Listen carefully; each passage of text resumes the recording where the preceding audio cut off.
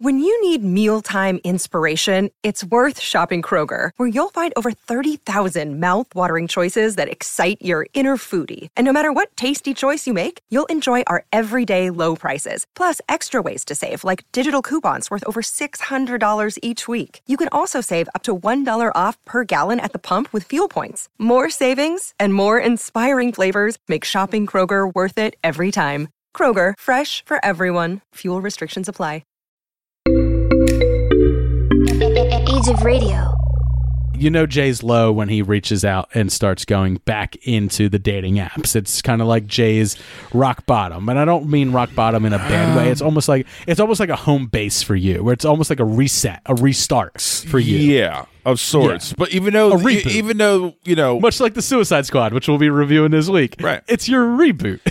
You know, when you've exhausted all the other options and everything else has dried up, all your wells have dried up, and you've been through the desert on a horse with no name. Welcome to Super Movie Brothers. Let's start the show. Oh my God, we've got a freaking kaiju up in this shit!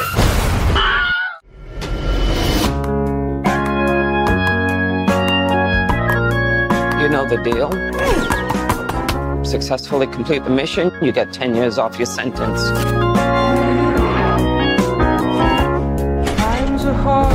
You fail to follow my orders in any way, and I detonate the explosive device in the base of your skull. So this is the famous Suicide Squad.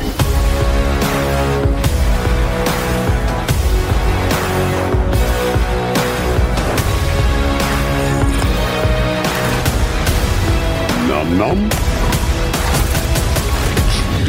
Any questions?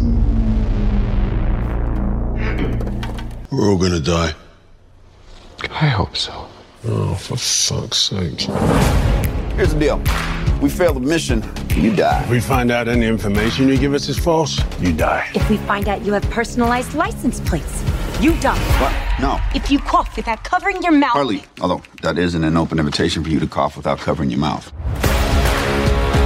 What's the plan? How the hell am I supposed to know? You're the leader. You're supposed to be decisive. And I've decided that you should eat a big bag of dicks.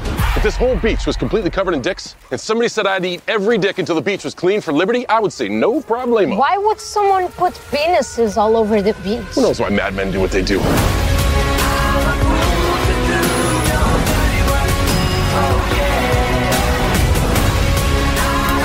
This is suicide. Well, that's kind of our thing. That's right. It's time for the Suicide Squad. And now this movie's out, I can stop making that joke. I know. I remember like months ago. No, I was that'll like, always happen. The Suicide Squad, like the same way all the NFL players said, like the Ohio State. But now we've finally gotten James Gunn's The Suicide Squad, and for a long time we wondered what this movie was going to be. What was it? Is it a sequel? Is it not? You know, I think DC for once got out there and did some great marketing for this, first off, and did a great job with interviews and allowing certain information to come out to explain to everybody exactly what The Suicide Squad was. It is not a sequel to the original one. However, it's not ignoring the original one. This is a replacement. This is a complete overhaul, redo. And part of me, wonders like did DC truly know what they had on their hands when this movie, is released? Did they know what they had before it's released? Did they know that it was going to be this much of a cultural or pop cultural, fest? Like people are loving this movie. Like they are gargling the balls of this movie. And well, the ones that see it. Well, the ones that see it, and that's the problem, man. I think in a more healthier environment, this movie would come out, and this would probably beat out Deadpool and Deadpool 2. It would beat out probably several of the MCU movies in box office. It wouldn't reach true heights of that $1 billion because of the rated R, but it would certainly be a movie that more people talked about. It'd be successful. I mean, look, the first one was successful. It still made money. You know, if it was a healthier theater going environment, it would be talked about so much that my mom would probably ask me whether she should go see it or not. That's how it is, and that's always my barometer. You're not wrong. And guess what? Would my mom watch this? and I feel even more worse for these guys in a lot of ways is that Free Guy comes out next weekend. Which is also getting great pre-buzz, just like this did. The exact same buzz. It's like back-to-back fantastic, surprising, great comedies that are, kind of catering towards a similar demographic. Yep. But and both with Taika Waititi in minor supporting roles. Exactly. Yeah. Well, he knows how to scout the good material. No, I don't think. I think he's made friends. He's found a lot of like-minded people since, no pun intended, since he's come out of the shadows. Correct. But as I was getting to the fact that, like, if Free Guy, which I think will more so flop, if that also does, disappointing box office numbers off the heels of Suicide Squad, you're going to see a lot more pushbacks for big blockbusters over the remaining of the year, I think. Absolutely. I think you're right. I think, like, if these two movies that are getting, because if these guys positive critical response out the gate and still aren't, I mean, don't get me wrong, The Suicide Squad is number one. Yeah. It beat out Jungle Cruise. Jungle Cruise is behind it. I believe it is. Like, but even Jungle Cruise didn't do well. So that's the thing. Like no, it didn't. Not really. No. What I'm saying is, well, does it really matter whether Jungle Cruise did well or not? A lot of people really like that movie. I know. But I'm just saying, like, as far as who is going out to the theaters. But yeah, I mean, on an opening weekend for a comic book film, it did $26.5 million, The Suicide Squad, where Jungle Cruise brought in $15.7 million on its second weekend. Old is still out there with $4.1 million. Black Widow is still out there, made $4 million this weekend. And then rounding out the top five was Stillwater with $2.9 million. Stillwater could have came out later this year. I think that still would have done, only mildly better, because that's one of those award seekers and stuff like that. Yeah, it is. Yeah, but to if this was an opening weekend for the Suicide Squad in a healthier market, I think it easily would have brought in the $80 to $75 million, probably more theaters open and stuff like that. But that's not the environment we're in. So, and I think studios are coming along now, and they're kind of measuring success in different ways, since they can't rely on box office.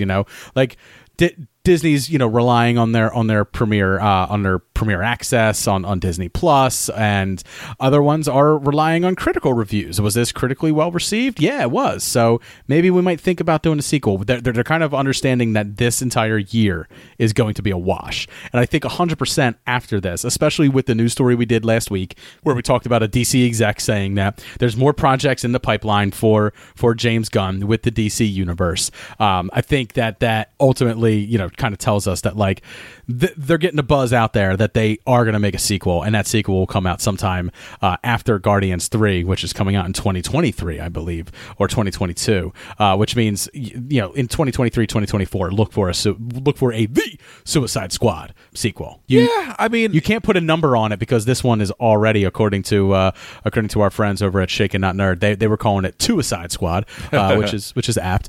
So they would have to give it some colon and then a subtitle after that. The Suicide Squad, murder for hire. I don't know. Sure, yeah. I don't expect that to be coming anytime soon. As long as it's not the the emancipation of the fabulous emancipation of one Harley Quinn. As long as it's not some ridiculously long title like that. But so anyway, so we kind of talked about this pre-release and stuff like that. I think DC did the best job that they could to get the marketing out on the movie. I watched it on HBO Max because I have that option, and I believe you went to the theaters to see it. Correct? Yep, theaters, and the next day I watched it on HBO again. Okay, cool. I watched it twice, both on HBO Max. And as always, Jay, I kind of wrote up a synopsis, but this synopsis is a little different because it's going to kind of spoil my entire review, and that's fine. I'm really, I understand that as far as like negatives go, as far as like really reviewing this movie goes, that's going to be you this time. I don't have a whole lot negative to say. So, the Suicide Squad follows the titular team on a mission to DC Comics stand-in for Cuba, Corto Maltese, with some familiar faces and lots of new ones too. All that equals a Suicide Squad movie in which members of the squad will actually die, which might seem unusual if you were solely going on the experience of the first film, where literally no one of importance died, making their actions mostly meaningless. But put that original film aside, as this somewhat sequel is nothing like its original. Sequels are meant to be bigger, bolder, and more bombastic than the original, but they rarely reach their mark. However, this isn't a sequel per se. It still has all those qualities a studio wants from a sequel, and a much larger cast to boot. But unlike this film's 2016 counterpart, the characters and their actions make sense within the story we are being told. They are developed in a meaningful way that would often rather show you than tell you, or just put words on the screen for you to read, like the original chose to do for all of its character introductions. It's a comic book movie on its surface, but it's also a wonderfully nuanced black comedy with crazy amounts of action and violence that punches its story and gags to heights that no DC movie has previously reached. Critically. It's not going to make the money, but critically it's gotten there. So that's kind of like that kind of sums up. I made a lot of comparisons to the 2016 because I don't think that you can review this movie and ignore that the 2016 movie happened, much like DC may want you to do. Even though this is a reboot. This is a soft reboot. However, I did notice, like, throughout the story, and we're not going to get into it here, but I'll talk about it in spoilers, but there are some things that they don't exactly reference any single thing that happened in the other movie.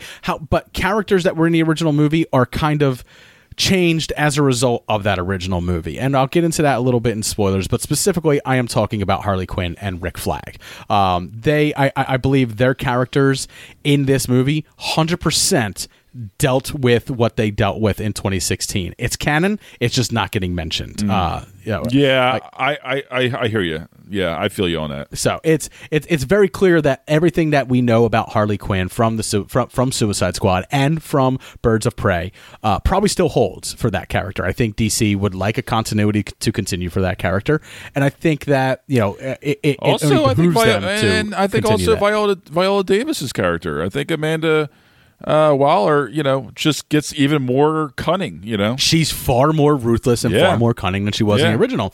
And if you remember in the original, they all kind of just like flipped the bird to her and kind of went off and did their own thing. I don't think Amanda Waller, whose, nickname in the comics is Amanda the Wall Waller, you don't get the name like the Wall and be a tough, badass bitch like she is. And I don't say bitch derogatory here. She's straight up like OG bitch. Like, she is fucking amazing. I love Amanda Waller as a character.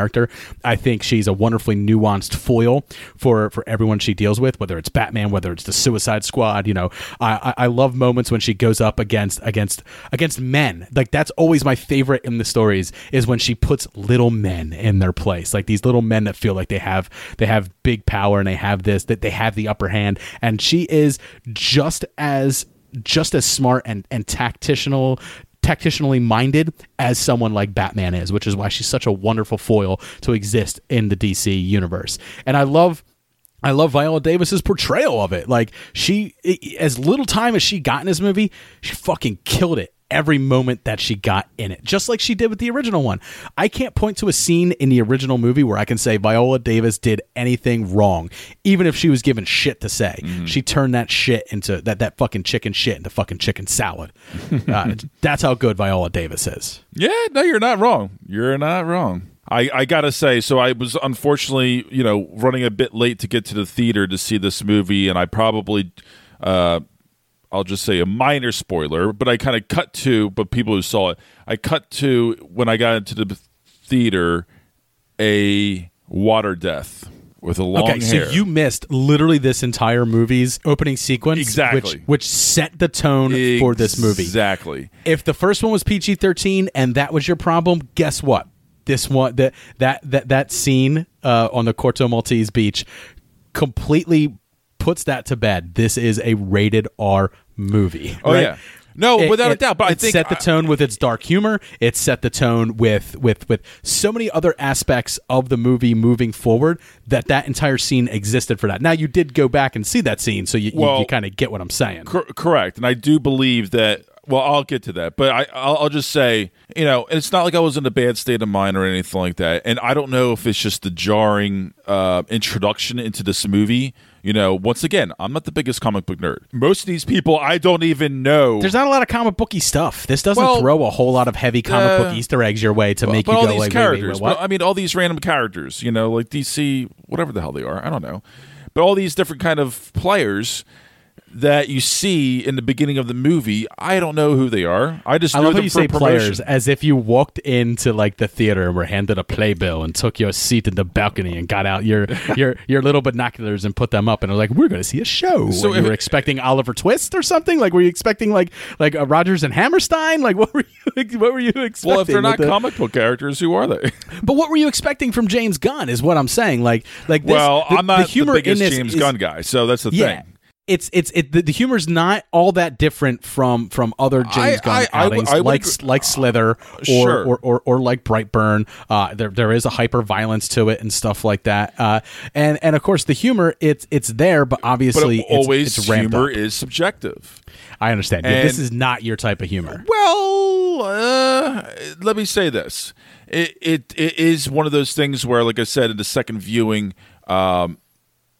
Again, I'll get to it. So the first movie, essentially, I'll cut down to the boiling points of the fact that the comedy didn't hit and the editing felt harsh, and I just didn't care about any of the characters besides like Ratcatcher and like a little bit of Polka Dot Man and even you mean the main characters? Even King Shark. But Jay, didn't that really opening work for me. scene existed so that you could care about these characters. Because without spoiling, but that opening scene existed because you needed to care about these characters. And if we had all those other characters around, you wouldn't have had time to get to know these characters. It felt very cut. Like if it was just very abrupt, it felt very forced, and I just ultimately had moments. There's a lot of moments. I still had like a lot of moments that I thought shined, but it was one of those things as a whole.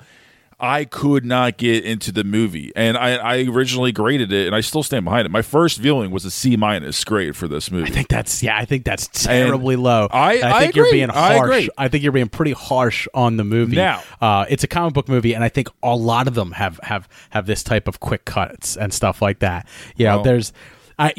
This isn't Green Knight, You're not getting the sweeping. But it felt like fucking. But it also felt like Fast shots. and the Furious type action sequences sometimes. Oh, too. I think this set its action up far better than Fast and Furious. I think Fast and Furious is. That's what I felt like too. Fast and Furious barely comes together on its editing room floor. I feel like they just shoot stunt after stunt after stunt after stunt, and they just cut shit together to see what works. I think this was far better planned out and far better done. I will say though, my second viewing was much different. That's what I'm leading to. Okay, I'm just cut to it. It was a polar opposite viewing experience. I don't know why, but maybe because I just was prepared to give it another shot. I initially just wanted to watch the opening that I missed, and immediately I just fell into the movie so much better, and I just got into the characters. I got into the flow. All the comedy started to hit. The editing, obviously there's still some things about it that it was a little distracting. I thought that was a little too much. That's just not quite my taste. But my grade, and on top of that, the movie sticks with you. And there's so many good scenes with these kind of quirky characters that there's my great grade one-liners, in my but there's mind great keeps setups wanting to too. go up. Like I initially said it was a B. Now I'm saying B+. And for Christ's sake, it can go up if I watch the movie right now. Who knows? Okay, question. Starfish. Slang for a butthole. Do you think there's anything there? And that whole scene is like perfectly silent. There's no background music. Can we talk music, about nothing. John Cena? Because while watching this movie, my wife does not like John Cena as far as acting goes. There has not been a movie with John Cena where she's been like, that was pretty good. You know what I mean?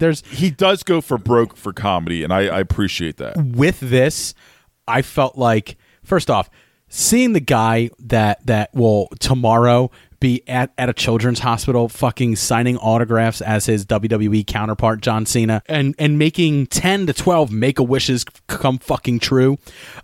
Seeing that family-friendly guy, that guy that has been sold to us is so family-friendly, also fucking like whisper to Bloodsport, because it's fucking dope. It's like, oh my God, watching him take an axe and repeatedly bludgeon a man with the sharp end of the axe just up and down his body. That was awesome. I love that. So he leaves it stuck into his chest. I love that. I'm just like, this is the guy that just made a movie called Playing with Fire, in which he adopts 2 children that were lost in a fucking, or 3 children that were lost in a fucking firestorm that he was sent out to fight. That family-friendly comedy that I didn't hate. I didn't love it. Don't get me wrong, but I didn't hate. That's the guy that's doing this. Not to mention the tighty whitey bulge. Not to mention the tighty whitey. But I mean, here's this guy that's like, he's never been sold to us like this before, and I'm not sure if James Gunn did it or not. I got to give it to Gunn for this to make this believable, because originally a little bit of pre-Easter egg talk. I give it to Cena. I give it to Gunn for casting him, but I definitely believe that Cena did a phenomenal job with this role. Peacemaker was originally supposed to be Dave Bautista. Back when James Gunn reached out to Bautista and asked him if he wanted a role in this, when he was, unfortunately fired, which we already talked about when we talked about Suicide Squad, the original 2016. When he was fired, he reached out to Dave Bautista and said, "You want to come over here and you want to do this?" He already worked with Warner Brothers, Dave Bautista in Blade Runner 2049. He's with Dune. He has a contract with Warner Brothers, so it would have been an easy get. But of course, Dave Bautista decided not to, and also continuing with his Warner Brothers contract, jumped on the Zack Snyder Army of the Dead, which at the time was being developed by Warner Brothers. So he wanted to take a starring role rather than this side role. And I gotta thank Dave Bautista for not taking it. I don't think any of this would have worked. It wouldn't have worked with Dave Bautista. It would be too deadpan. Yeah, so well with John Cena. And I also got to give it to Idris Elba. Idris Elba is much like Viola Davis. He's that more nuanced actor. So the things that you're picking up for him are very minor. Like one of the things that like really stood out to me, there's a scene in a bar where he has his English accent the entire time, but he jumps up at one point and he puts on the world's worst American accent that an Englishman could muster, and he says, he's like, "We're your American friends," like kind of like in this really, and we know that this dude can do an American accent because he was on the fucking Wire doing an American, a Baltimore accent flawlessly, and then he's also been in The Office doing an American accent. No, I'm sorry, in The Office he played a British guy. But he's been in things before where he's played a non-British guy and done it well. He did almost like the Southern drawl type thing when he was in Dark Tower. He didn't have the English accent there. Mm-hmm. So like it's this little nuanced thing where he jumps on and he purposely puts on a fake American accent that sounds awful and sounds like someone's faking an American accent just for that one moment. And I got to think that's Idris Elba. That's not James Gunn. You know what I mean? I think James Gunn wrote a great script. This film did a fantastic job of telling you what you needed to know in the most minor details possible, but it still allows you to fill that backstory or fill the holes in that character story based on that very small, minute line. It doesn't over-explain itself, and this movie would definitely rather show you than tell you, which is something that I always complain about with a lot of movies, where it's like, don't tell me this, show me this. Don't go into this. Don't go into this exposition dump and just dump all the information I want on me. Show me through the character. Show me through their actions. Show me through their in these little moments. Mm-hmm. More. I think there's only one little moment that I think felt forced, and it's between Bloodsport, Idris Elba, and Ratcatcher, too, where he kind of like tells her, like, I'll get you out of here alive. I promise. And it's just like, it's this moment of like connection and almost like a kinship between them because, you know, as Bloodsport goes, he has a strained relationship. Right. He has a strained relationship with his daughter. Ratcatcher 2, obviously, you know, by the name Ratcatcher 2, there was a Ratcatcher 1, and it's her father and stuff. So I understand based on the way stories are told that these two should, you know, try to fill those holes, those emotional holes with one another, but it's such a throwaway not throwaway moment. I just don't think that relationship between those two developed prior to that moment enough for that moment to happen. And I think like as far as like this script goes, and as far as like this movie goes, the story goes, that's like one of the few flaws I can point to and say like maybe we could have developed that relationship just a little bit more, just to make it more impactful at the end when they're, you know, doing what they do for each other and stuff like that. Also, my other negative is the third act. You know, we're having this big showdown between the Suicide Squad. It's not and even so much the third act; it's the final act. It's the final act, right? But between the Suicide Squad and a member of their team, who I will remain unnamed because we're not in spoilers, who has turned on them, and then that scene ends, and then another aspect of the story, an unresolved point of the story resolved.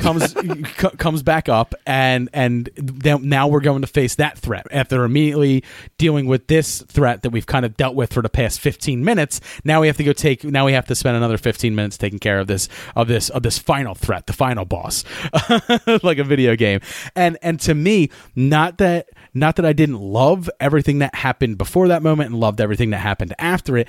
I felt like just the way the story beat went, it built me to a crescendo, brought me to the top, then dropped me back down, let me rest for only a few seconds, and then tried to ramp me right back up. It felt like we were at a natural point for it all to end at that point.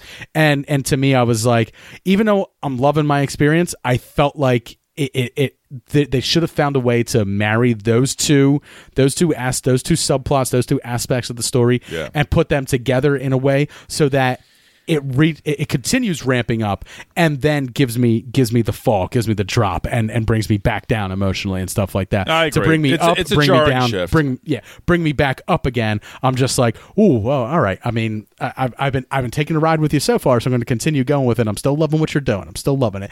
Those are like my two negative things that I can really point to in this and say like those are the two things I didn't love. I don't think they really hurt my experience too much. I still had a fantastic time with it.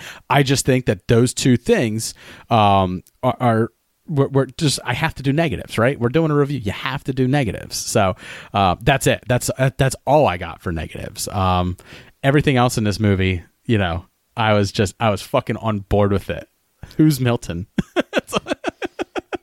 That was a surprising gag. It was such a fun worked gag. pretty damn well. It's such a James Gunn like type thing too, like because like even at the end when Harley even says it, like really far removed when she calls Bloodsport Milton. That's not my name. Like, and it's one of those things because like even though it's like we were just talking about, and it just goes to show it's another callback of how mentally fucked up she is. No, not even that. It's a callback to the fact that these two practically haven't even interacted with each other throughout the entire movie. Well, she only gets introduced to Bloodsport when they're doing that half-assed rescue of her, and he's hanging from the ceiling, and you know, Rick Flag kind of tells her like, "Oh, this is Bloodsport," and he goes, "Hi, nice to meet you." And like that's really the only interaction the two characters have. So towards the end, when she calls him Milton, it's like that's a nice touch. Because if she hugged him or we had this big emotional revelation between the two, I would have been like, no, wait, that doesn't work. These two characters have barely interacted throughout this entire movie. Yeah, you're right. So you're right. It's a credit to the writing again. Like there's so many things that I'll point to when we do spoilers coming up that is just a credit to the writing. But Jay, you already gave your score. You're all the way up to a B+ now. Yep. I'm at an A-, which I think is a fantastic score for this. I think, it far exceeded my expectations, and I do for sure. And I it's do DC. also want I to expected them to fuck it up somewhere. I expected them to fuck it up somewhere, but they did something so different this time that they haven't done previous in the past. They got James Gunn. They knew they had a dude who has made so many hits over on the other side of the superhero coin that they were just like, nah, man, we love the shit you do. Just do you. Yeah. Just but also, you. One of those things worked. where I do believe that this is going to probably improve on rewatchability. And there's enough really memorable characters and that's going to really help a lot of these small actors' careers, I think, take off as well. I mean, Ratcatcher, brand new, fresh-faced girl, I mean, she stole the movie practically in an emotional way. And she was fantastic. Had a lot of great moments. And also Polka Dot Man was a surprise, one of the most surprising characters that was able to somehow work in not just a movie, but a live action movie, and have some kind of fleshed out emotion to it. And David Dastmalchian, so like he's previously a guy that's like, he's always a background guy, or he's there for like a quick quip or something like that in movies. He never really has like a starring role or anything like that. He was great in this. He was absolutely great. And one of my favorite things is like, I was watching like a lot of like the hype videos and stuff like that when they're doing interviews. Apparently, like on set, he is the resident like comic book nerd, and he especially focuses on DC. So a lot of times he actually found himself correcting James Gunn on a lot of aspects of not just his character, other people's character. He's a true fan on top of that, which I absolutely loved. But I mean, the characters that they chose to focus on in this were fantastic. And I don't want to take anything away from Joel Kinnaman or anything like that and say that Joel Kinnaman was bad in this movie. He wasn't. Joel Kinnaman was great. He was very good at very muted jokes. Yeah. But if you want to see Joel Kinnaman acting the shit out of something or just being fucking fantastic, then go watch For All Mankind on Apple TV Plus, because For All Mankind is just fucking phenomenal, and he is fucking phenomenal in it. He's great here. He's good here. But he's phenomenal in For All Mankind. But yeah, so Jay, I'm at an A- here to B+. Sounds like we're pretty simpatico, at least as far as our grades go. Jay, let's head over. Let's get into some spoilers. Spoiler warning. Spoiler warning. Spoiler warning. All right, so spoilers. Just right off the bat. The scene that Jay missed in the movie, which I think that you didn't like the movie the first time around as much as you did the second time, because you missed this opening. And this I kind of feel like that's very true. This opening literally set the tone for the entire movie, as I said in our main review, because we're introduced to so many characters, and they all walk on this beach, and they all fucking die, including a Suicide Squad alum, Captain Boomerang, to the point where Harley Quinn like shouts out, "Boomer!" And it's like, do you really care? She doesn't care. And all of them fucking die. And of course, Pete Davidson, who plays Blackguard here, he turns on them all and kind of like tells them like, they're all over here, we're all on the beach, and then he gets his face blown off, and the whole shit show just starts from there. And the tone that it's trying to set is, the first one was PG-13. This one's R. Secondly, the first one barely killed any Suicide Squad members. This time, we're killing all of them. Well, but also I thought what I really give Gunn a lot of credit for is killing off the right kind of characters to make sure that we're staying on our toes.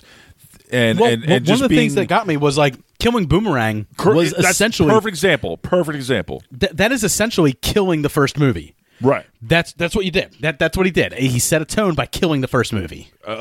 Kind of a fan favorite. People expected to see him in this movie more. And I don't know about a fan favorite. A lot of people complain about Jai Courtney, and I think killing him off and just taking him out of the equation was probably the smart thing to do. But even just like Nathan Fillion, for example, the stupidest character probably. Well, maybe not the stupidest, but one of the dumbest ones. That's James Gunn giving his buddy a job, right? Like, I mean, not just giving his buddy a job. It was silly. But they're friends, Nathan Fillion was in his movie Slither. Nathan Fillion's a good friend of his. And there's even a callback to Slither because Nathan Fillion, who plays TDK, which one of the jokes I love, and it's like, your name is just letters, and it's Captain Boomerang. All names are letters, you fucking dick. Terrible Australian accent. I apologize, dude. But the fact that he is drinking, TDK's drinking Mr. Pibb is literally an exact callback to a scene that is in that is in Slither. And fuck it, I'll just play the scene because I fucking love it. Where is the Mr. Pibb? I told your secretary to pack Mr. Pibb. It's the only Coke I like. Goddamn Brenda's exploding like a water balloon. The worms driving my friends around like they're goddamn skin cars. People are spitting acid at me, turning you into cottage cheese, and now there's no fucking goddamn Mr. Pibb. Jesus Christ, Jack, let me get right on it. So, I mean, like, there's little things in there, but like the Easter eggs that we get aren't like so deep DC Easter eggs that like you need to be the biggest comic book nerd to pick them up. It's a lot of it is just like these very little things. Like, first off, Corto Maltese. I think we talked about it when we did the trailer breakdown. That's an '89 Batman. It's mentioned there. It first made its appearance in Frank Miller's The Dark Knight Returns and stuff like that. So it's been around the DC universe for a long time. So I mean that's not really like an Easter egg, but just going through it, some of the other things that like I noticed was Lloyd Kaufman is in the strip club, and Lloyd Kaufman is pretty much James Gunn's. First off, he's the guy that started Troma Studios. First off, so Toxic Avenger, you have Lloyd Kaufman to thank for that. But James Gunn's first movie was Tromeo and Juliet under Lloyd Kaufman at Troma Studios. So this is a guy who literally fostered the career of this huge big name director now. So Lloyd Kaufman gets a little cameo in there, which I thought was fantastic, which I thought was great. But there's a lot of callbacks to like the original Suicide Squad, and not like overt ones either. So like they kind of mentioned that they thought that Harley was free, which kind of takes us back to Birds of Prey as she's getting on the plane, and she mentions without going into a backstory like the original one did or showing us a flashback, she literally mentions that I got arrested for reckless driving in a bank. So first off, it immediately goes, that sounds like a Harley Quinn thing. Also, I would like to see that, but also how, and also it doesn't matter. That is just enough information that I need. That's the right amount of information. It's a line that's thrown away, but it gave me just the right amount of information on it. And then like later on, if you're wondering like, where's she been like after Birds of Prey, she mentions that the Joker stabbed her dogs, which is previously something that hasn't happened, which means after Birds of Prey, like most abused people do, she returned to her abuser. She returned to the Joker, who promptly stabbed her dogs, which I assume one of them may have been a hyena. I don't know. And that's why she kills the El Presidente, because she told herself after that incident that she would. Any more red flags, she's going to kill the guy. She's going to fucking kill him. And that right there is literally using previous incarnations of Harley Quinn played by Margot Robbie to build upon this character that they didn't need to spend too much time building this character up at all. We know Margot Robbie is Harley Quinn, and we kind of get what it's all about, and she played it to perfection here. Like even the fight scene in the Capitol that she has, where she's fighting all the Corto Maltese soldiers during her escape, that is very reminiscent of the Birds of Prey fight. It's very colorful, it's very animated, much like everything that goes on in her mind is in Birds of Prey. There's like explosions of color and birds flying out all around her. So all that stuff that I was like, it's taking what we know about the character and it's just putting her in this story in a very natural way. Like the fact that, like, first off, the fact that Harley Quinn and Rick Flag are even on Team A, which is the one that gets killed on the beach in the beginning, already tells us what we need to know about what Amanda Waller's plans are. Rick Flag stood up to Amanda Waller in the first movie and kind of gave her the middle finger and continued on with the mission with the Suicide Squad even after her direct orders. So this time around, he's on Squad A. Squad A was the distraction. Everyone on Squad A was very much more expendable than everyone on Squad B. So even though Blackguard did sell them out, it doesn't really matter because Squad A's entire role was to keep the Corto Maltese army, like the entire military division of Corto Maltese, busy while Squad B went in to infiltrate. The thing that they were going after was to destroy the data that the entire Project Starfish is being funded by America and has American origin. Amanda Waller's so smart, like we said before, she's such a wonderful foil for characters that she would have she knows that Rick Flag would not be on board with destroying that information. He would 100% want to get it out there. So he's on her shit list for the 2016 Suicide Squad and for the fact that he wouldn't be okay with this mission. He's like Captain America in The Winter Soldier. You need a Black Widow. You need someone who's willing to go there. And the mission parameters, he didn't have them all. So much so that he makes a line. I don't know. I didn't select the team because Weasel falls into the water and immediately starts drowning. That was funny. And Harley Quinn's just like, what the hell is going on? Like he's like, I don't know. I didn't pick the team. So Amanda Waller gave him a Suicide Squad and a literal Suicide Squad. And gave him zero information on them, which is complete opposite of what she did in the first one where he was there handpicking them all along with her. So I think that's in direct response to A, the original Suicide Squad, and B, that he wouldn't be on board for this mission. So him and Harley Quinn are both on the literal Suicide Squad, the squad that was meant to die, so that B Squad could go to the location, get the data, get the fuck out. And that's the type of stuff that like I'm picking up while watching this, but it's not being expressly told to me. It's being shown to me in just the right amount of way. Yeah, I hear you. I agree, and little stuff like that makes me even more impressed with Gunn's directing, choices and stuff like that.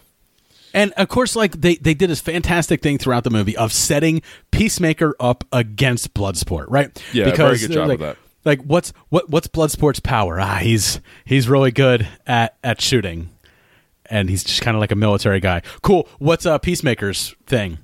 He's really good at shooting and just all around military guy. So he's the same thing. Like they immediately set him up to be opposed to each other because they are the same thing. So you immediately want to see those two against each other because just from the beginning, because they essentially are there for the same exact reason. Why do you need two people of the same cause? Because one of them is meant to get the mission done while the other one's meant to die. But also, if you wonder if Rick Flag was supposed to die on Team A, why in the hell would they send the Suicide Squad out to even rescue Rick Flag in the first place? It's easy. He has an emotional tie to Dubois, to Bloodsport. Therefore, Rick Flag would be needed to develop Dubois' character further, even for Amanda Waller's purposes, because Rick Flag, is a leader, natural leader, and natural leaders inspire. So rescuing Rick Flag was important for them to do because A, Rick Flag's an asset for getting this mission done. Not to mention Waller has a plan B, which is Peacemaker, who will ultimately take out Rick Flag should he not go along with the plan. It just goes to show you how deep Amanda Waller goes into her planning. She's got contingencies on top of contingencies on top of contingencies.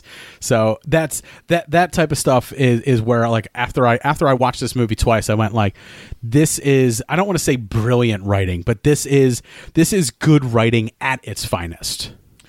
And fully understanding what you're doing within this world. And I think that was one of the things that I previously had high hopes for, was the fact that he wanted to do this movie. This was a big undertaking, and he knows how to handle ensemble pretty well.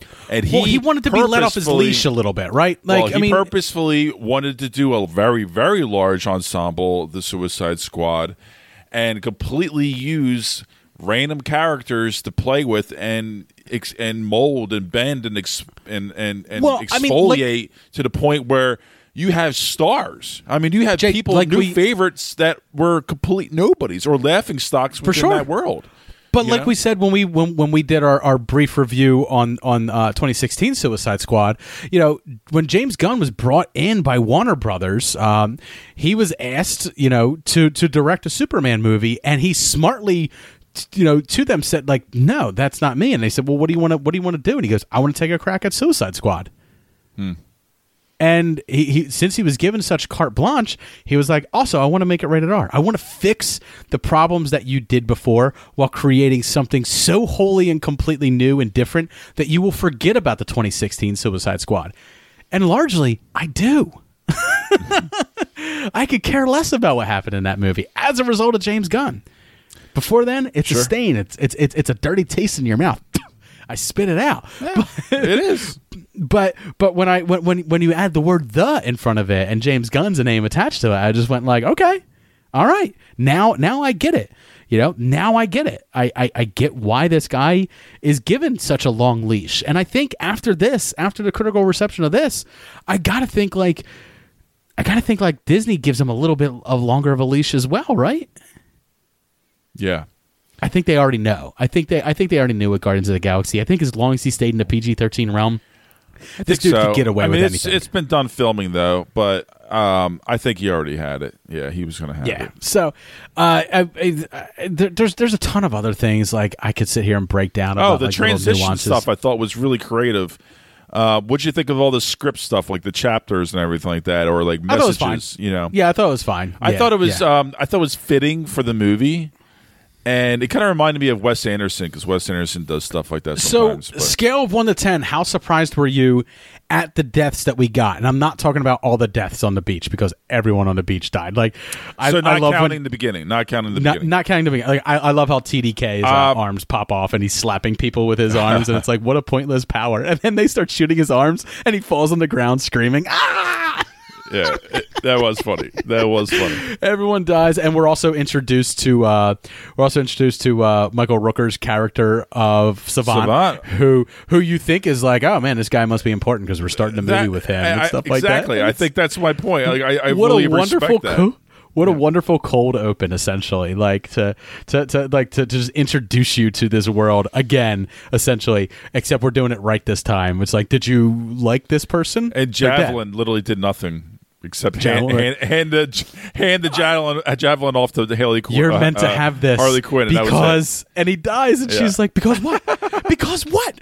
Because what? She starts like slapping him. And her whole motivation for like just liking him was the fact that like he's cute and he has an accent, and it's like that's very Harley Quinn of you. But also, she didn't really give a flying fuck about him, because even when he's dead, she's willing to slap his body. She's not sad about it. She just doesn't know why the fuck she was given this thing. And of course, we find out why she was given that thing. It's to jump really far, probably further than any human is capable of jumping, but she did it. And then she stabs Starro in the eye, and I fucking love that. I love the way, you know, Ratcatcher the entire time throughout the entire movie, what a pointless fucking power. It seems completely pointless, especially when there's a gun pointed at her face by Peacemaker. Yeah. And I heard a few people in their reviews just like, why didn't she call the rats in then to take out Peacemaker? And if you think back to the scene when she was almost eaten by King Shark, did she choose violence against King Shark? No. She literally used diplomacy with him. Yeah. She became his friend so that he wouldn't eat her anymore. I mean, ultimately, she's not like... She's not a violent character. She is the odd one out in this group. For sure. She's not. She's not. Which I think is why it makes sense for Idris Elba's character, who's this ultimate bad guy. And I love his throwaway, like, why is he locked up? Because he put Superman in the ICU with a kryptonite bullet, and it's like, that's all I need to know. That's all I need to know. Yeah. But we know that he's this ultimate bad guy, and we know he's a piece of shit because he has a meeting with his daughter where he treats her like shit. He does nothing to dissuade her from a life of crime. He tells her that she's stupid for getting caught. Next time, get a get someone to watch your back. Get a lookout. You know, and that's it. Like, that's his advice to his daughter. It's terrible advice, and she calls him out on it. So he obviously, you know, because this Ratcatcher is kind of the innocent in the bunch, he takes her, like, he feels like it's his duty to kind of like get her out. At least I got to get her out. Yeah. And earning its name with Suicide Squad. I started this diatribe right here asking you, Jay, what were the deaths that surprised you the most? So what were they? I thought it was fitting, and I thought it was funny and good closure for Polka Dot Man's death. And ultimately, it was nice. I gotta say, you was felt not bad for Polka Dot Man, right? Like I think we all have. You had a lot of empathy for him because you understood. You did, and one of the little touches that I liked was we know that he sees his mother on everyone's face, which is why it's so easy for him to kill people. But one of the funny ass things that I loved was while they were all in the strip club, just kind of like bonding over drinks, much like the Guardians did, much like the previous Suicide Squad did. Oh my God. While he's dancing, it was funny and creepy at the same time. He's going apeshit in there. The first time I watched it, I didn't notice it because I was too busy watching the main character, who's in the center of the screen. He's the focal point. Second time I watched it, I went, "Oh my God! All the women he's grinding up against are his mother." Which is great because which is why we get a little blip of what his mother looks like before. Also, the stripper that does the go-go dance and does the song and dance in the beginning is the same actress who plays Mantis in Guardians of the Galaxy. So another cameo for you there. Also, Sean Gunn cameos in the beginning when he makes fun of when he makes fun of Polka Dot Man is playing Calendar Man, who's a Batman villain who was in the movie that in our previous episode when I talked about what I was watching. When I talked about the Long Halloween, Calendar Man shows up in that. Very different type of portrayal for him, but still very funny. Still very funny. And, but yeah, Polka Dot Man dying was a surprise because they spent so much time developing it. Well, and really quick, I do have a fun fact too. The IT guy, the bearded white guy, stocky kind of looking guy, with Waller. Yeah. He actually did the motion capture work for King Shark.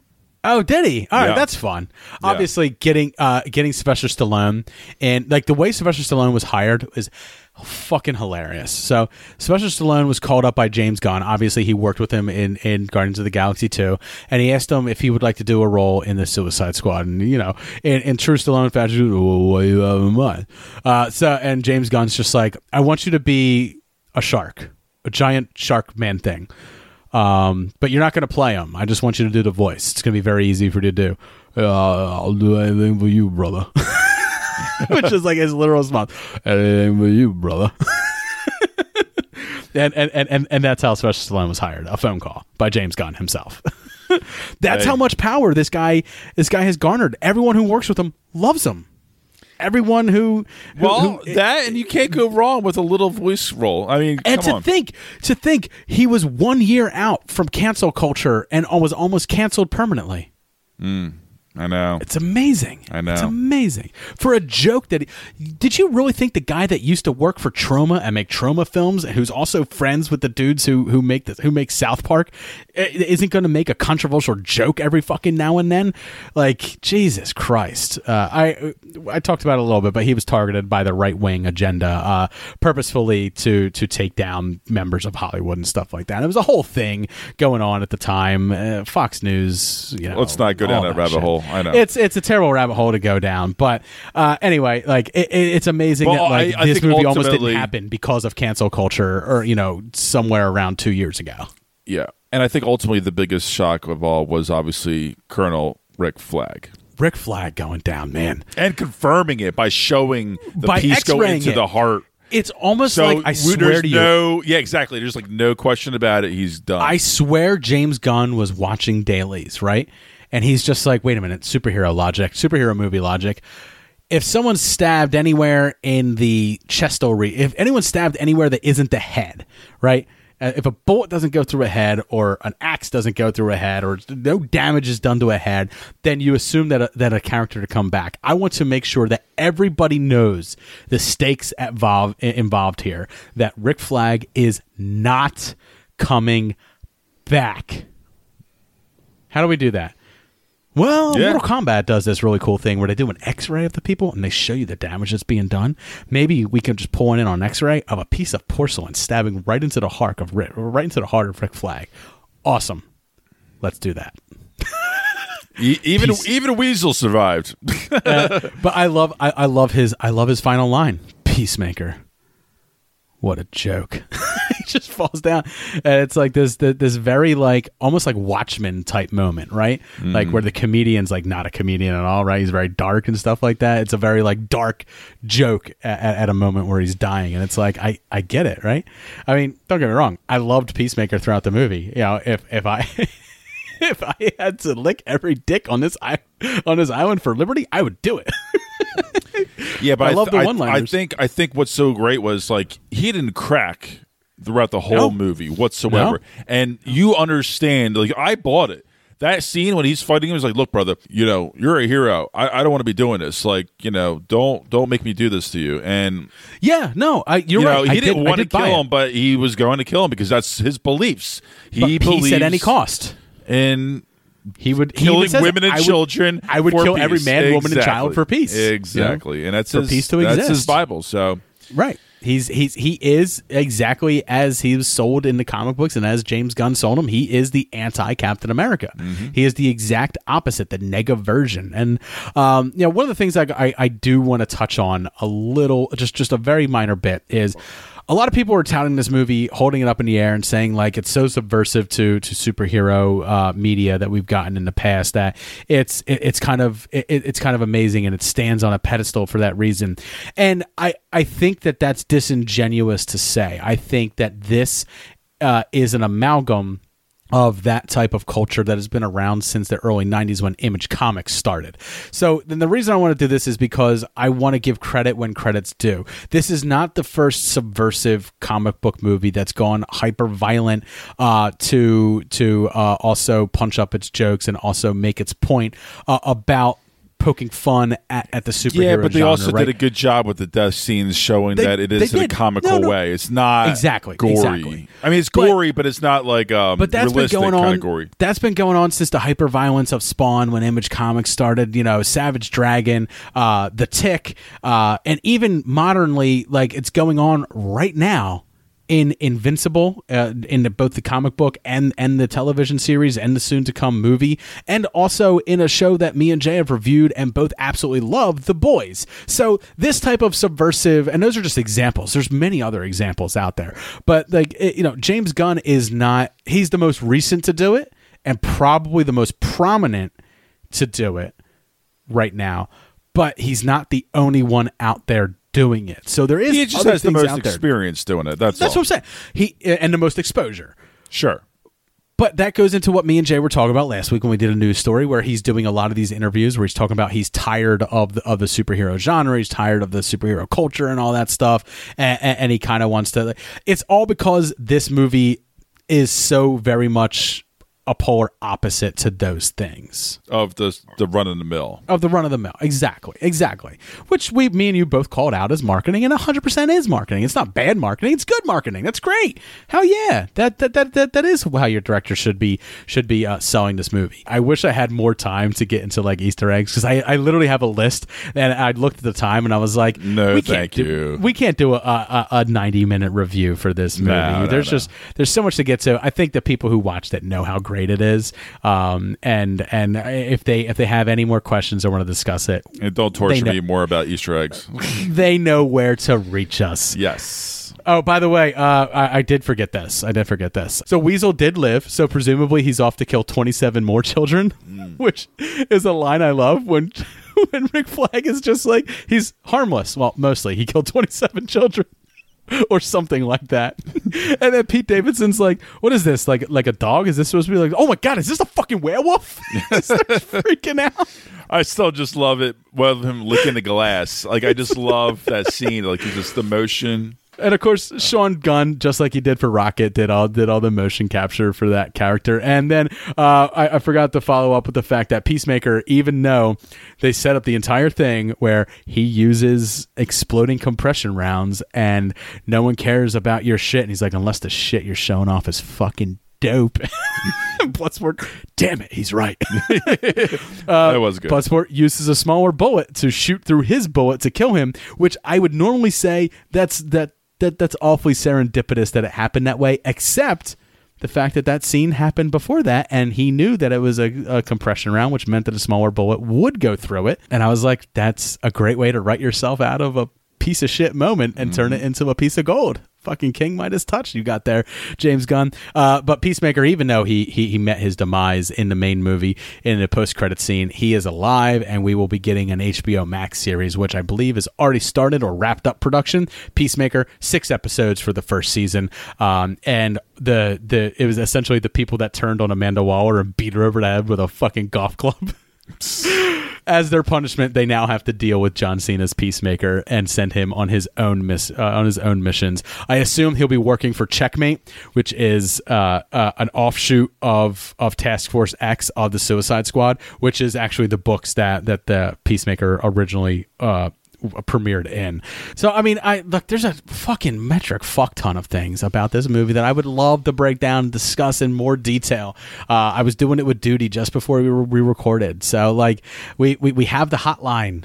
Ask us a question about our thoughts on something from this movie by reaching out to us on that hotline. And the hotline number is 267-590-9042. Just leave us a voicemail, ask us a question. Me and Jay will answer it on the very next episode. You can also send us an email to supermoviebrospodcast@gmail.com, or you can reach out to us on our social medias. I am on Twitter @SuperMoviePod, and true to my word, I've been more active over there. And then I am also on Instagram, SMBDave, over there. Jay, where can people find you? Well, you can reach me on Twitter as well, J_SMB, Facebook, Super Movie Bros Podcast, and Instagram, Super Movie Bros. And Jay has his own porn Tumblr now. For more on that story, you'll have to check out our Patreon. So to get access to our Patreon episodes, head over to patreon.com/Super Movie Bros podcast. There you can catch all of our pre-roll conversations that we have. And this one's an interesting one. Man, I gotta tell you, I don't often tell you how great our Patreon episodes are. This one is truly a peek behind the curtain, and pay no attention to the man behind the curtain. Please, in this case, if you see his pictures online, don't look at them. You're only funding a madman. And as I maniacally laugh, thus making myself the madman. Not true. But no, I mean, our Patreon, this specific Patreon episode is just so fucking gold. It's a big one. It is. And of course, we are part of a network. We were part of the Age of Radio podcasting network. So head over to ageofradio.org. There you can go to the shows, click on our show. You'll find a media player that has all the available Super Movie Bros there for you to listen to. You can binge Super Movie Bros, or you can check out all the rest of the shows that are part of the Age of Radio podcasting network. So I want to thank all of you for listening. Have a great one. Cheers. Cheers.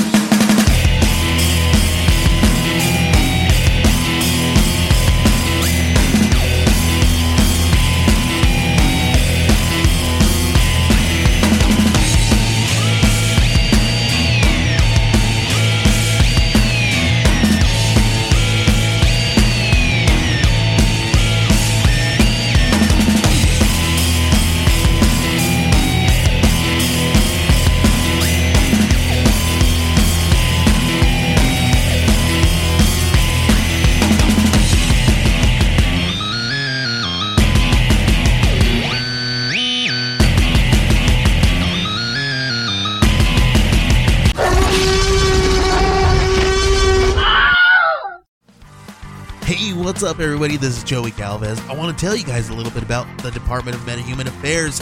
This one is a story about a team led by a retired sidekick, 2 felons, a failed actor from Broadway, and a reprogrammed cyborg. But their first mission is to stop the criminals who have robbed a bank, and they will have to set the world at ease. You're going to get 180 pages of entertainment, action-packed awesomeness right here in the first 6 issues in a collected hardcover volume 1. All you got to do is head on over to Kickstarter.com and type in the Department of Metahuman Affairs, or DMA, and check it out right now.